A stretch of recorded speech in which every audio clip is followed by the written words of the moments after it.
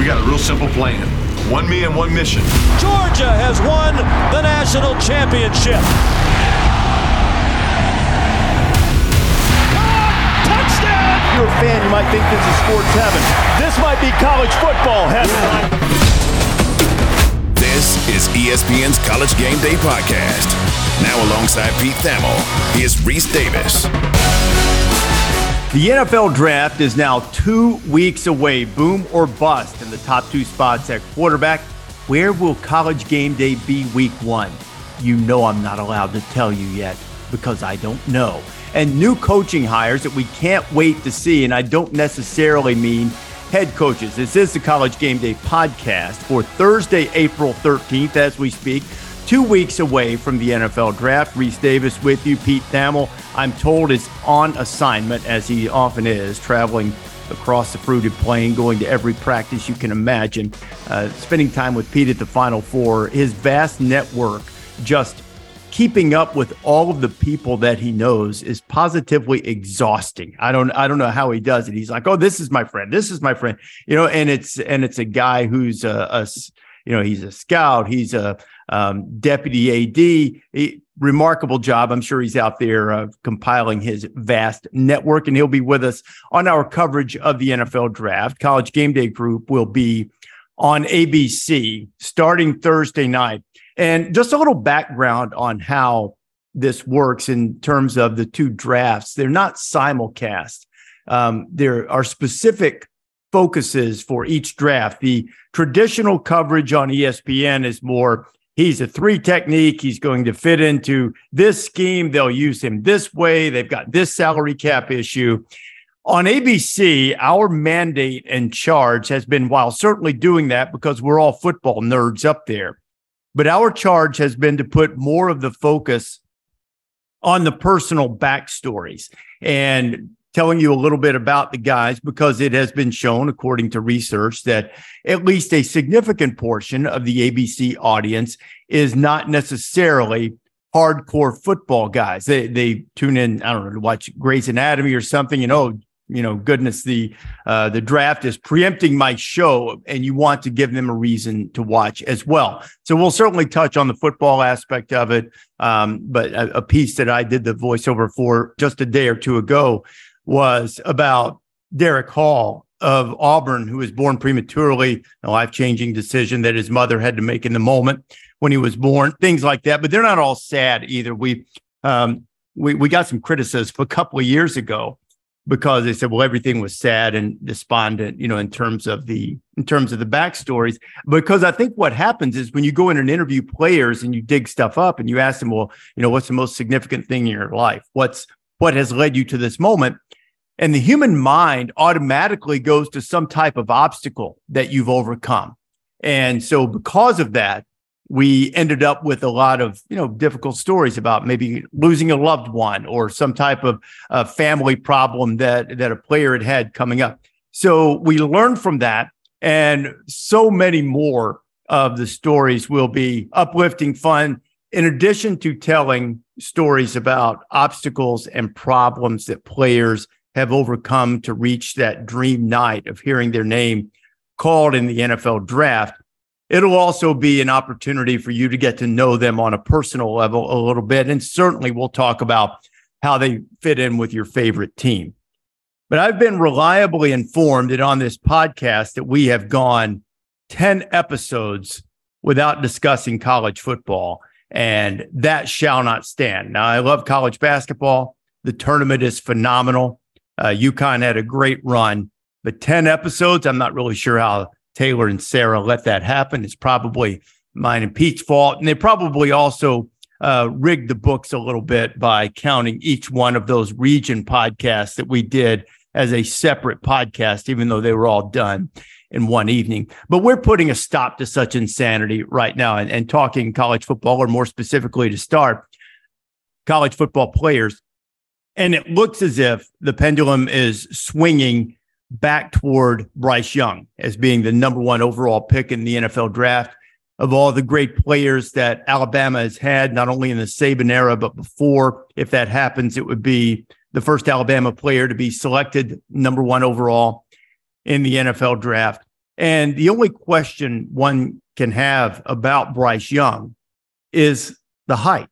Bill O'Brien, now the Patriots offensive coordinator, Alabama's offensive coordinator last year, compared him in terms of study habits. So listen carefully.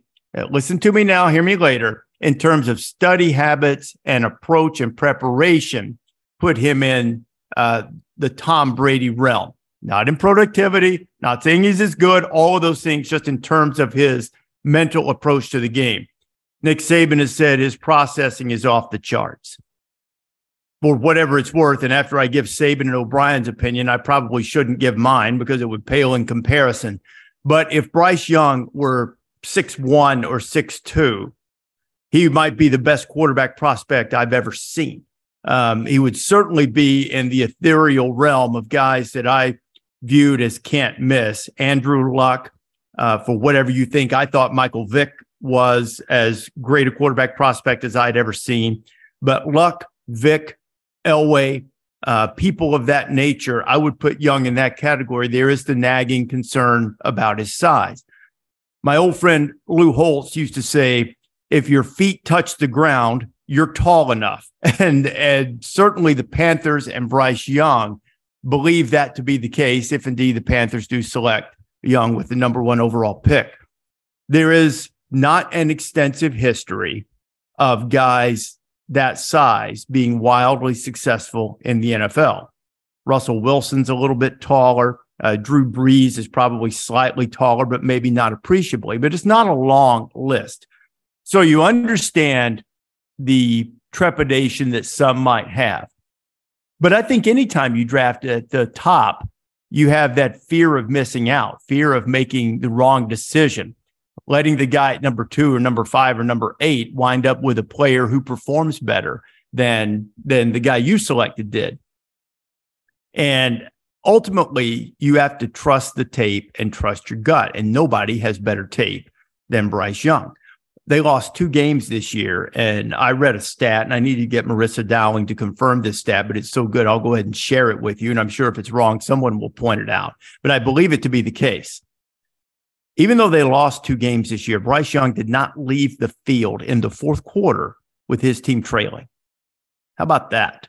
I mean, the guy was clutch, whether it be in his Heisman winning season, the drive against Auburn to save that game, the performance in the SEC championship game against Georgia. And then even though they were stopped, there were drops and injuries to the wide receiving core. His performance in the national championship game against Georgia was outstanding. He was brilliant in giving them a chance to win in that classic game against Tennessee. He was spectacular in the latter stages of giving Alabama a chance against LSU. The tape doesn't lie. He has everything except the tape measure that says he ought to be the number 1 overall pick. So that brings us to C.J. Stroud. What if the Panthers decided to go with C.J. Stroud of Ohio State? Well, I think that's certainly a reasonable choice to make. I've given you what the downside of Young is. There's not an extensive history of quarterbacks his size performing at an elite level for a long period of time in the NFL. That's the downside. The upside is that the tape is spectacular in his makeup and his football IQ, his overall IQ, his emotional intelligence. Everything's exactly what you would want. I think the same in many respects would be the same for C.J. Stroud.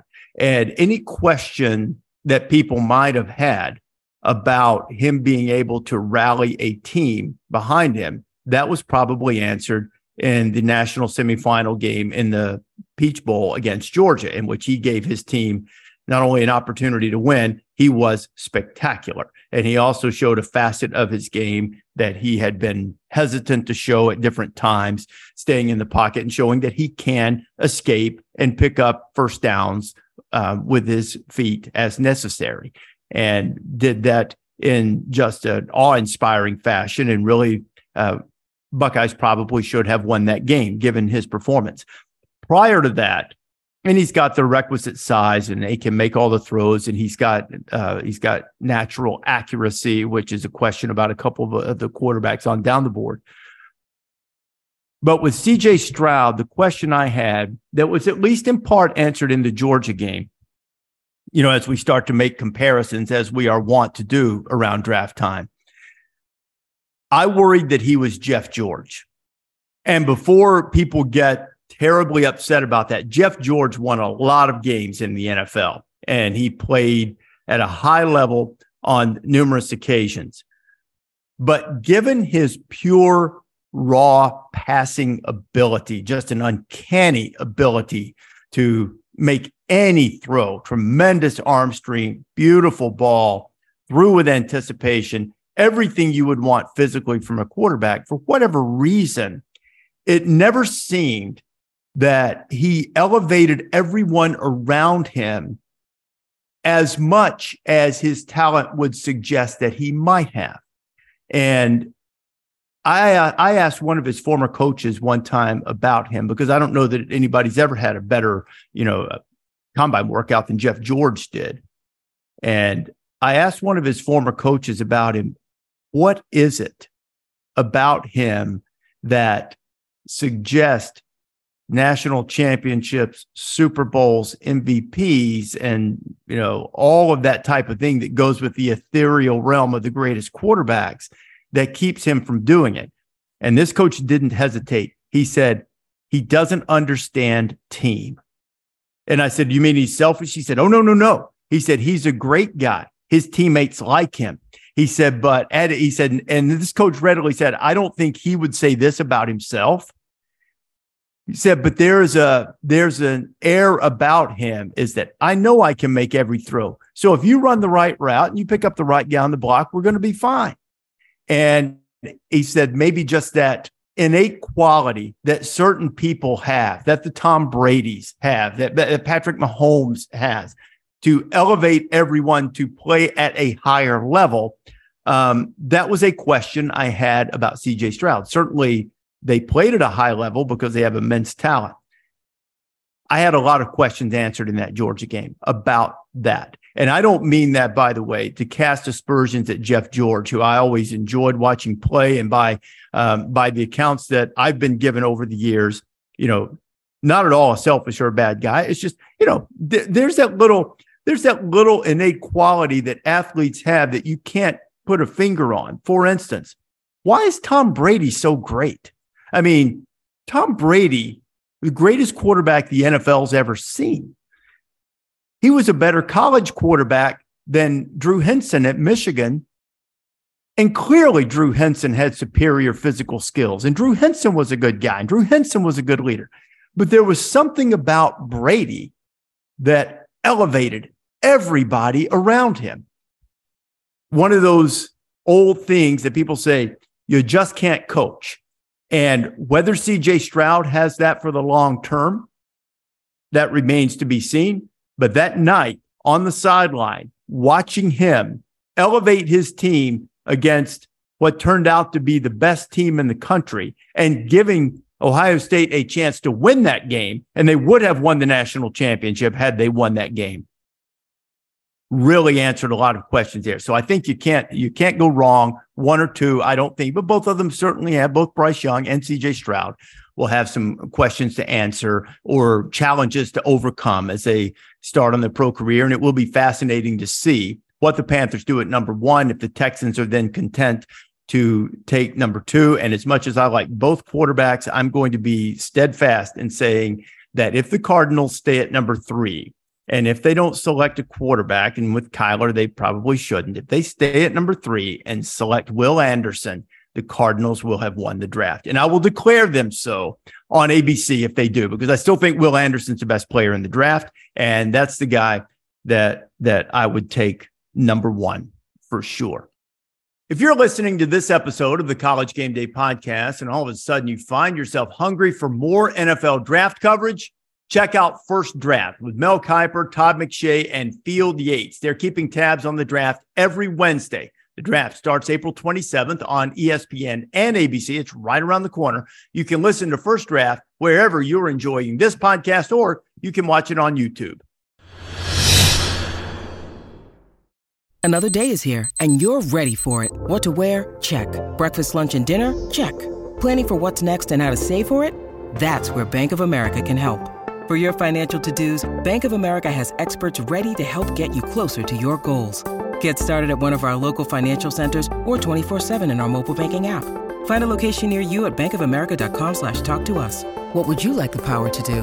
Mobile banking requires downloading the app and is only available for select devices. Message and data rates may apply. Bank of America N.A., member FDIC. A lot of NFL talk, a lot of former college player talk.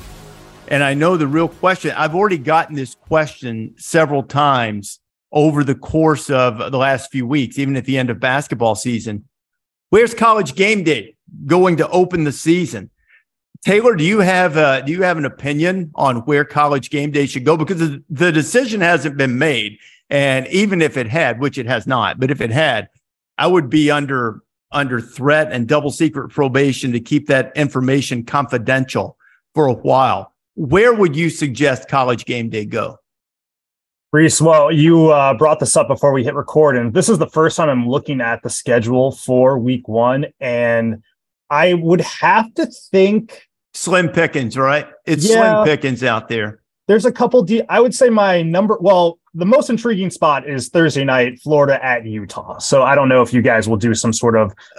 Maybe, but that's kind of. I mean, maybe all of those things are always under consideration, but it's sort of off the board because you need the Saturday atmosphere, of course. Yeah. So I think I would go Virginia, Tennessee in Nashville. Now I know you guys spent a lot of time in Tennessee last season. I'm sure your accountant is busy sorting through all of that, but is that something? No, it's a wonderful place to go, man. It's a no state income tax place. I'm for all shows. Let's do it again. Tennessee, Texas, Florida, or Nevada. We should really lean in those directions. All right. Well, do you think, because you went to Knoxville a couple of times last season, do you think that is anything that the powers to be will consider, or is it a fresh slate because it's a whole new season? No, it's a fresh slate. The one thing I would say is there are that, and there's also the neutral site game in Charlotte between North Carolina and South Carolina. And with spring practice reports that Spencer Rattler is building on his outstanding finish to the season. And with Drake May and North Carolina coming in, there is some intrigue there. But both of those have the problem that we've had of being a neutral site game. Doesn't mean we won't go. Charlotte really delivered when we went there for Clemson and Georgia a couple of years ago. It delivered big time. But would North Carolina and South Carolina turn up for the morning show the way Clemson and Georgia did if we were to go there? It was like being on campus, even though we were in uptown Charlotte. It was really good. And we've had some good neutral site scenes, but I'm not so sure that wasn't the best one, particularly for an opening week. So that those two are under consideration. The other one, there is a game that would be a no-brainer if the home and home had been flipped. I know which one you're going to say. Yeah, Colorado and TCU. If that game were in Boulder, that would be a no-brainer. But it's in Fort Worth, and I still think there's some appeal there too. I think it's certainly a worthy and strong candidate of being the possible site for the first week of College Game Day. But by the way, did you see Deion Sanders awaiting the arrival of Ralphie into the trailer? It was Deion is not overwhelmed by much. And it was the video. If you haven't seen it, look it up on the social media site of choice. I'm sure Colorado has it up someplace.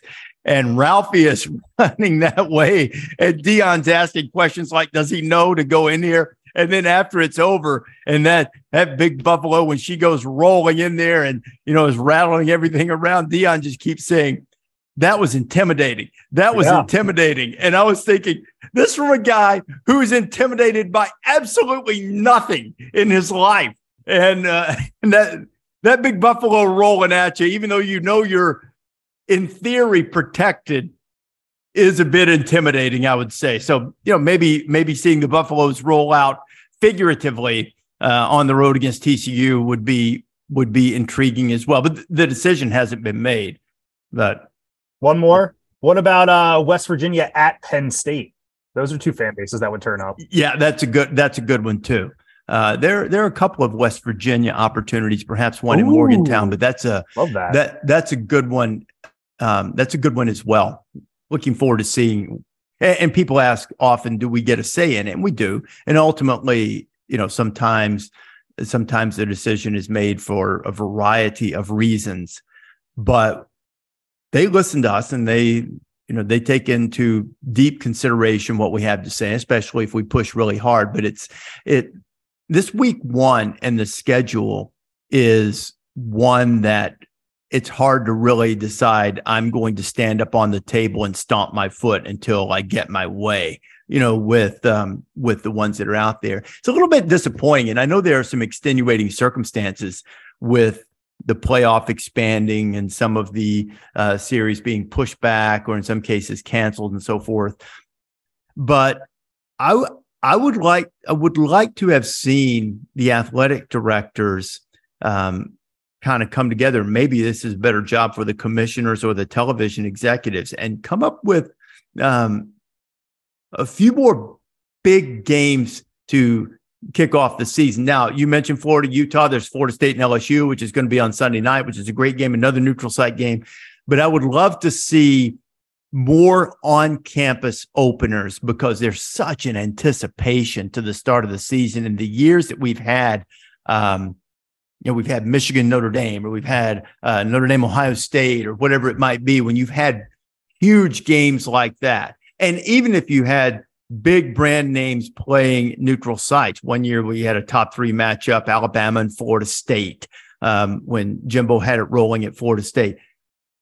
That really generates some enthusiasm for the season. So, hopefully we're going to get to a point once the realignment settles and schedules are decided upon, meaning like in the SEC, maybe the ACC, or they're going to play 9. There is some concern among some that if they expand in those leagues to 9, that they've already committed long-term to play 2 more Power 5 games, in some cases, in addition to their conference schedule. Okay, now if you play 11 Power 5 games, are you at some type of disadvantage?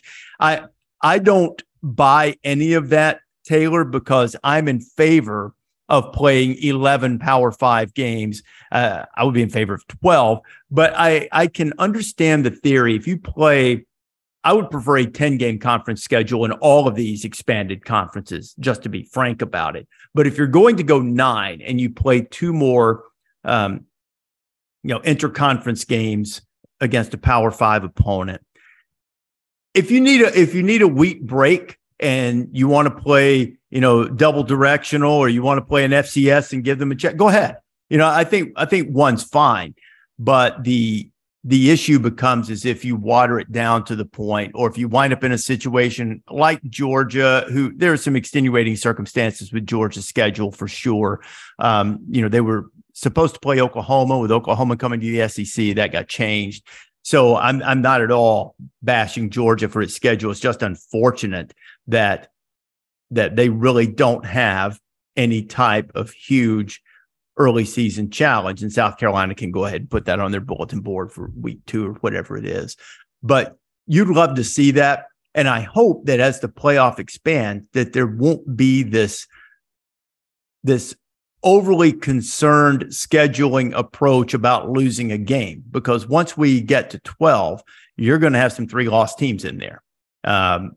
Maybe most years it'll be, 1 and 2 loss teams or whatever, but I don't think it's too much of a stretch to think you'll have 3-loss teams. So I think the stigma that goes along with dumping a game is going to be lessened, because you're going to get another opportunity. And people will say, well, you can't lose the game. You'll have to play the first round and the other team will get to rest and all of that. But I think as time goes on, that idea will dissipate a little bit. Obviously, we've touched on Dion. Looking forward to seeing that for sure.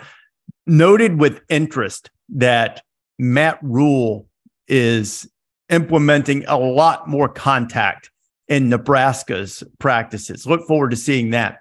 But 2 assistant coaching vibes, or analyst and assistant coach vibes, that I'm really fascinated by is Cliff Kingsbury joining Lincoln Riley and having Caleb Williams to work with, after having worked with Kyler Murray in the pros and Patrick Mahomes and Johnny Manziel in college. I know he's an analyst, but can he take a little bit off of Lincoln Riley's plate? Because I think it's really becoming difficult to be the head coach and stay in that offensive meeting room, devising the game plan, calling plays all the time. I know Lincoln's going to continue to do that, but maybe with Cliff there, some of that changes, and then maybe there's a fresh set of eyes that makes an already wildly explosive Lincoln Riley USC offense even have another dimension to it. I think that'll be really fascinating. But the other one that almost from a soap opera standpoint that you just can't wait for Texas A&M to play, right? I mean, with Bob Petrino calling plays and Jimbo Fisher actually giving up play calling duties. And I still believe Jimbo Fisher to be an outstanding offensive coach. I think he is a terrific teacher of quarterbacks. You cannot be thin-skinned and play for Jimbo Fisher if you're going to play that position. But it's probably fair to say that over the last few years, as the head coaching demands have become more and more, as building a program at Texas A&M's gotten started, and his offense is intricate and complex, and according to the people who have played in it and coached it, it takes a little while. And because of that, it's probably going to be really, really beneficial to him to have someone like Bob Petrino there if they can mix. And talking with someone relatively close to the situation not long ago, they said so far so good.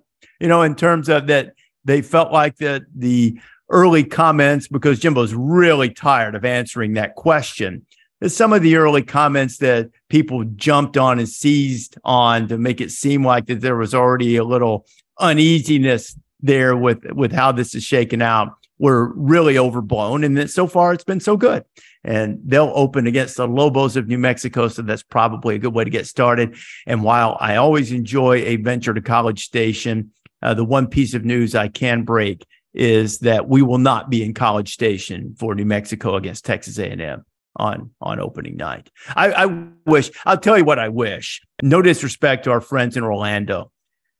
I wish that Florida State were playing LSU in Tallahassee on Saturday. And not just because it'd be a relative home game for me, but because that's the best game of the weekend. There are intriguing storylines there with Brian Kelly in his second year, you know, after getting to the SEC championship game last year. Florida State on the rise. Huge month of September for Florida State, coming to have a chance to establish itself as a contender. Before September is out, they will have played LSU and Clemson. Split those games, they're fine. Win both of them, they're a championship contender, and lose both of them, and then all of a sudden it becomes, are they really that much improved? So I don't know that there's a team in college football that has a bigger September than Florida State. And I wish they were playing in Tallahassee on Saturday so that we could go there. I don't know what my entire weekend schedule is, but the television viewing experience is so great that a lot of times you think, why would I go to the game when I can see the replays and, sit there in the comfort of your chair? And that's a challenge for people to get butts in the seats consistently. But I will admit that even after that first game day weekend, I'm really tempted to go to Orlando to watch LSU and Florida State. Would you make that road trip if you were in my situation, Taylor? Absolutely. But I know you like to watch games on the bus. You like the AC. Yeah. You like to be able to get home and watch games. So I wouldn't fault you if you didn't, but I personally would.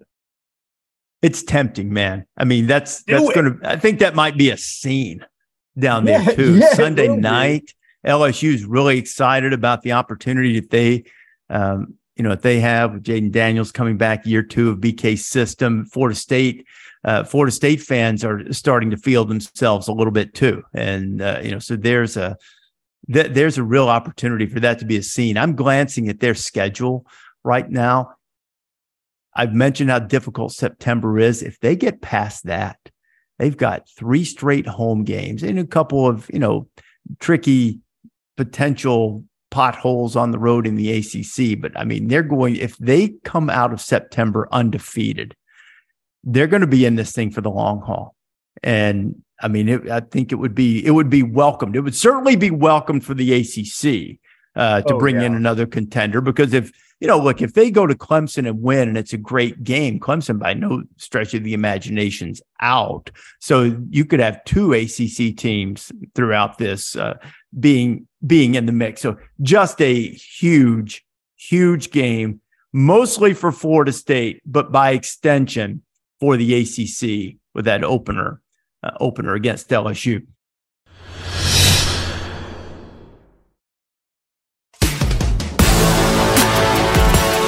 When we put together the ideas for this podcast, you send out a note that oftentimes Pete and I adhere to rigorously, and on occasion we just flat ignore. But in this case, I'm going to adhere to it rigorously. You asked a question about what I'd been doing since the NCAA tournament ended. And Taylor, I will tell you that what I've been doing is being a hero. Oh, yeah? How so? I'm a hero. Let me tell you how this works. I was at the Final Four in Houston, and I get a frantic call from my wife, who fortunately I don't think downloads this and listens to it. Actually, what had happened is I told her for some, accounting things that I needed her to send a copy of her driver's license to our accountant or whatever. And she was driving on a trip. I said, it's not a rush. Just want to tell you before I forget to tell you. A few minutes later, I get a call back. She had pulled off on the side of the road to do it, maybe get something to drink or whatever. And she can't find her driver's license. She said, I'm turning around and going back home. So there's this, it's very frustrating when you can't find that and having to go through the process of getting it replaced. And we had a trip planned, which we took last weekend to see my daughter. But anyway, the whole time she can't find the driver's license, right? And this is, it's frustrating because it takes a while to get it replaced. Anyway, so I come home on Tuesday, and I'm going to, if you're familiar with the movie The Fugitive, I decided to go into Tommy Lee Jones mode and institute a hard target search and search every chicken house, hen house, outhouse, you name it. I was on a mission. I was going to see if I could find the license. So I'm with a flashlight underneath the seat in her car. I'm going through. I asked permission. I'm going through her laundry. I'm looking at her bags. Which bag do you have? And she's, I'm sure she's thinking, I appreciate the effort. There's no way. So I'm sitting in my office, and I noticed earlier that there was, unrelated to the copy of the driver's license that I had asked for, I had noticed that there was a copy of her driver's license on just a piece of paper on the printer. And I thought, well, she had gotten someone to send. I said, well, she just printed that off because the state had sent her a copy to print off so that if she were to get pulled over, there were an accident or whatever, she would have the number and have something. And so I continue to search, and I'm going all over the place. And I thought, I'm just going to go open the lid on the printer. Oh, no. Voila. And when I tell you that I gloated, or not gloated in this, but soaked up the adulation that came with it. Mm-hmm. Oh, I did, for sure. I didn't say, it's okay, honey. I mean, you have to. You don't have a lot of these victories, especially when the problem occurs, which they always occur when you're in no position to help, which, me being in Houston at the Final Four, you're in no position to help. You can't help, but now you can. Okay. So now you're the hero, the conquering hero, whether you're a Michigan man or not. You found the driver's license.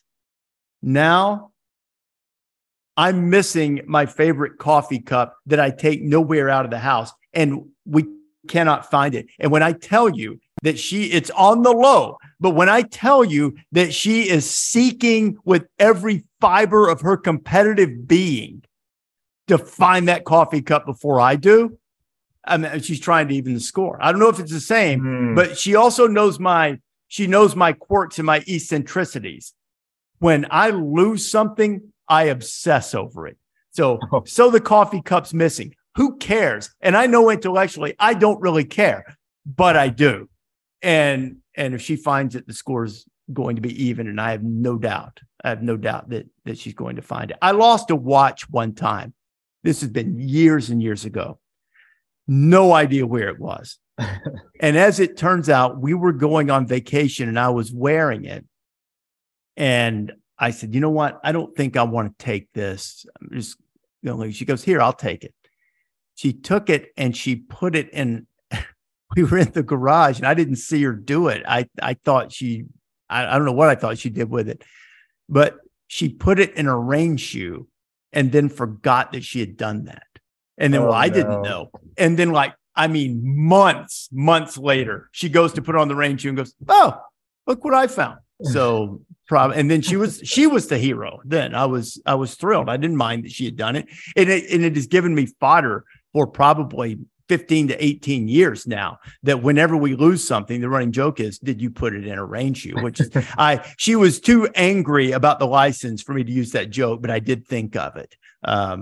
Actually, when I was looking, I think I did say it because she had settled down after a few days and had some things worked out. But I did say, are you sure you checked your rain shoes? Which I'm not sure that was the wisest thing. I have a theory here, and I don't mean I'm sure your wife is incredible, an amazing person. She is. She's awesome. She's the best thing that ever happened to me. She keeps me alive. Confirmed. Do we think this is the only thing I can really think of?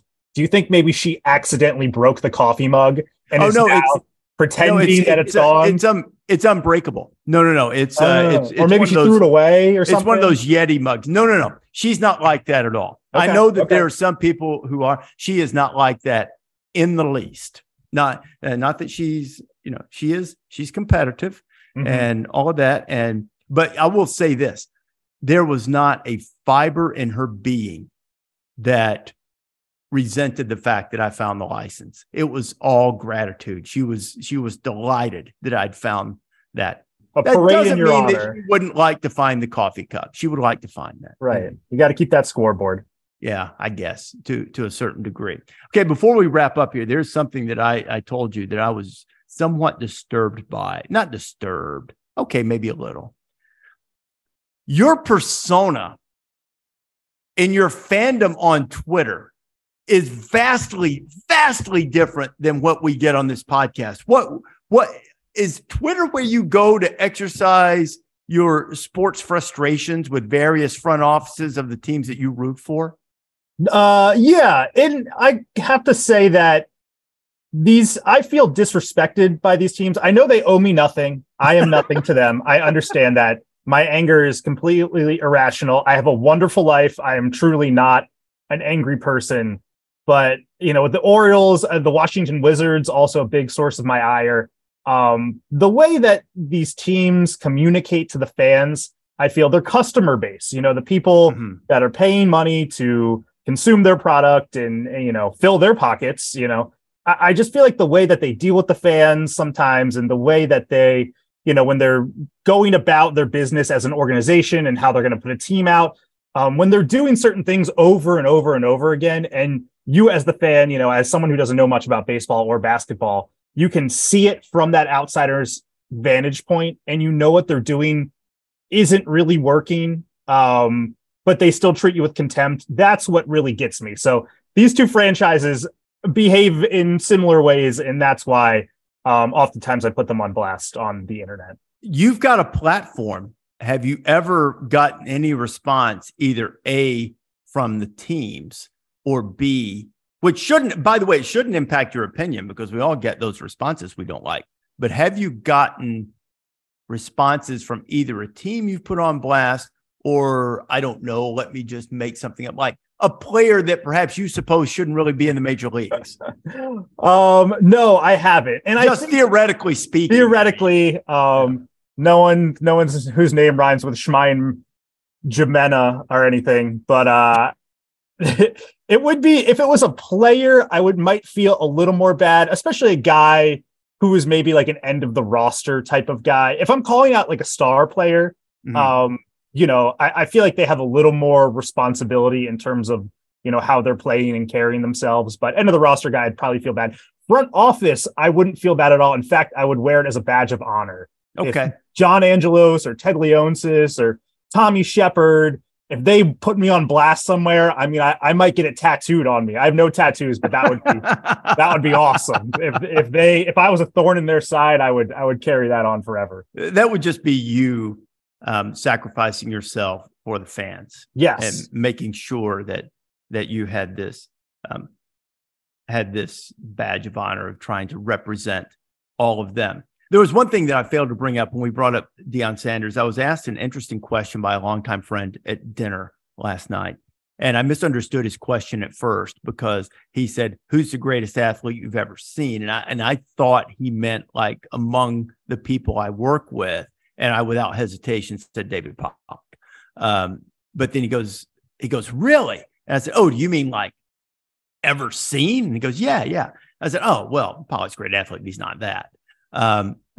For years, I said I thought it was Herschel Walker, because not only was he a great running back, bobsled team, and we throw around the term world-class speed, and it's not really true, but Herschel actually had it. But I've changed a little bit as I've sort of realized everybody always knows that the most difficult thing in sports, or they should, if they don't know, they're wrong, is to be a hitter at the major league level, really be a hitter at high levels of baseball. Bo Jackson and Deion Sanders both were elite football players and excellent major league baseball players with relatively little buildup to that. What is the thing? You're a baseball fan as I am. Isn't it like the rule of thumb, and there are certainly exceptions, but the rule of thumb is like 1,200 minor league at bats, right? And I don't have it in front of me, but I don't think either of those guys had anything close to that. Certainly didn't have years in the minor leagues building up. I would probably give the slightest edge of greatest athlete I've ever seen to Bo over Deion, because Bo was stronger. Deion's strong. Deion, crazy ability to capture the moment, which I think ought to count a little bit too. I'd give it to Bo. Am I leaving anyone out? I mean, if you're going to sport like that, I'm not really sure. For me, I think the greatest athlete I've ever seen. I've seen him in person multiple times, which I'm very lucky to say that. Lionel Messi is, an incredible wonder to watch. But I think your point, cross sport, especially baseball, is extremely well taken for those guys. I mean, and that's why, Michael Jordan, not really a super successful baseball player, but I mean, to play in the minor leagues, in addition to being the greatest basketball player of all time, I think that is, certainly a notch on his resume that is distinguished. Michael Jordan did so much more in baseball, was so much better than I imagined that he would be or could be. Was a remarkable thing. Same is true for Tim Tebow. Going to say that. Yep. I mean, people get on Tim. That dude hadn't played baseball at all since high school. Is like 13, 14 years. And, he's in AA, which a lot of times is really the most difficult level, because AAA is almost like the hybrid. It's where, it's kind of where they put guys who are already big leaguers, but they're roster considerations. I know that's not absolutely the case, but it often is. AA is where all the dudes that are coming up are. And, Tim's blasting some home runs, at that level, making some plays. Both he and Michael did much more baseball wise, but I would go with those other two. And the name that my buddy brought up to me, really old school, that I'd forgotten, was Dave Winfield, because he was drafted in all three sports. He was a great player in all three in Minnesota. But if, perhaps if we go to Fort Worth, I'm not hinting at anything, no decision has been made about College Game Day. But if we see Deion's Colorado debut there, maybe he can convince me otherwise and expound on the facts that would give him the edge over Bo Jackson.